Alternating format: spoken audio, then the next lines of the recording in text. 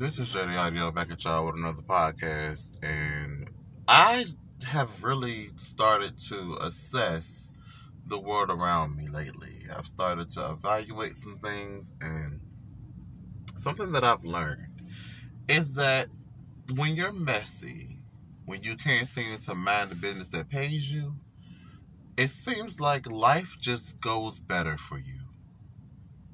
Because when I decided to kind of fall back a little bit and try to work on myself, seems to be that's when I became the biggest threat.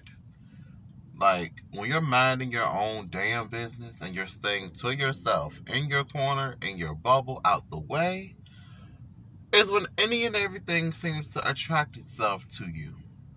You, especially at work, it's like I don't bother nobody for real. Like, I talk, I play, I joke, you know what I'm saying, whenever, the moment is appropriate. But for the most part, I stay out the way. I be focused on my tasks. I don't want to be here. You know what I'm saying? And so it's really challenging for me to be friendly when you keep bothering me. Like, if I come to you, that's that.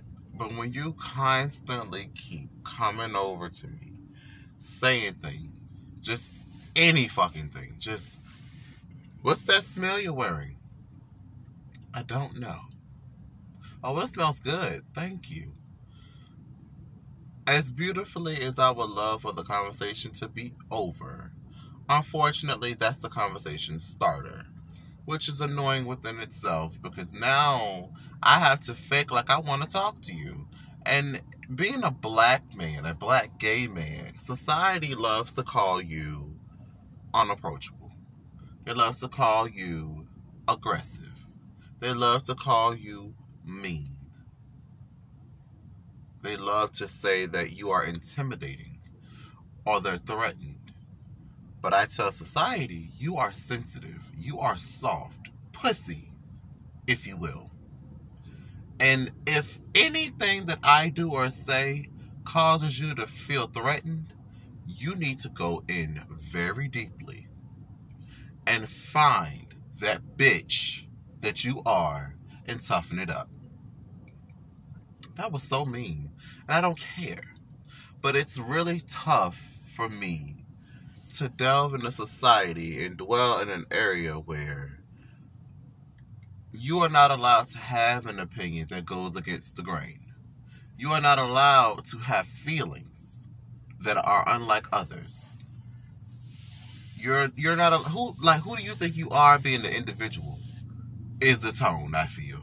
Because it seems to be that every time I exist somebody has a problem. And I'm okay with that sometimes.